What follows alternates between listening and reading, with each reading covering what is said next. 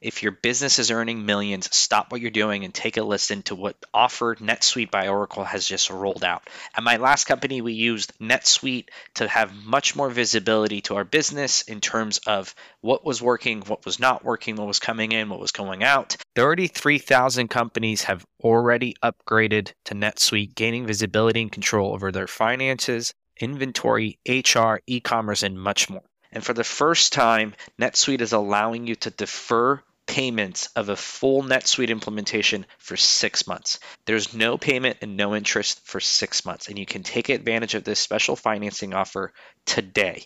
If you've been sizing NetSuite up to make the switch, then you know the deal is unprecedented. No interest, no payments. Take advantage of this special financing offer at netsuite.com/scale.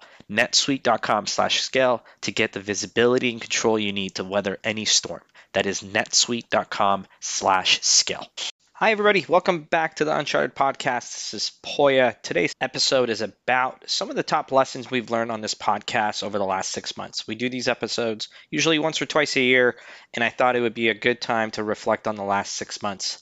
Without further ado, this year was very difficult for a lot of us, including our listeners out there. Maybe work did not go as well as you had hoped. Maybe you had some illnesses in the family. Whatever the reasons may be, for me, it was around growth. This was one of the first years in a long time where I had a very flat year in terms of income, sales, and in those circumstances, it's easy to get frustrated. It's easy to get down on yourself. It's easy to question yourself. Your confidence just takes a hit. And your soul takes a hit. At least it did in my case, because I just identify so much with my work day to day. And one of the things I learned from Sarah Archer when she came on the podcast was taking a snapshot, taking a little step back and taking a long-term perspective. Most public stocks, when you look at it, in a 5-10 year long-term horizon, almost all the time they're up to the right and up. And that was the case for me. I took a snapshot of everything I've accomplished in the last 10 years.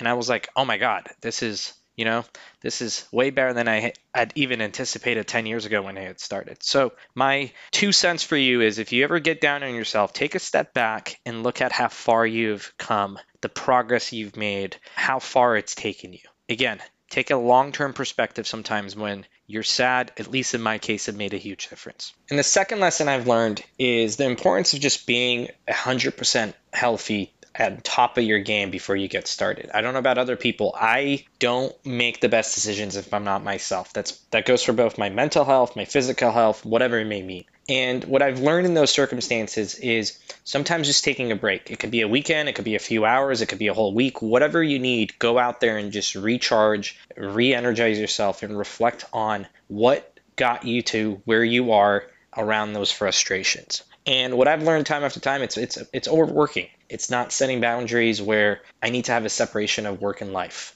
And some of the things that have helped, starting my day with a workout, where it's just getting into the gym for 45 minutes, 60 minutes, working out. It makes a huge difference. The second thing is getting a therapist. Finally, after months of talking about it, I seeked help. It makes a huge difference, frankly, sometimes just venting to a professional. The third thing, I take breaks now in between my day and just take my walk on a walk around the street or in a park or something. It makes a huge difference. The fourth thing, no matter what, put in closure at the end of the day. Around 6:37, I put my laptop away, I put my phone away, and completely close it out until the next morning. So now there's that work-life balance where for a couple of hours every night, it's for myself. It's things I want to take care of. The fifth thing, which has been huge, is once in a while, just going somewhere and recharging, not worrying about work, hanging out with friends. It could be just re-energizing myself and getting myself off the edge. So implement those things in your day-to-day, or however you get your energy, do more of those things. For some people, it's reading a book. For some people, it's playing puzzles, whatever it may be.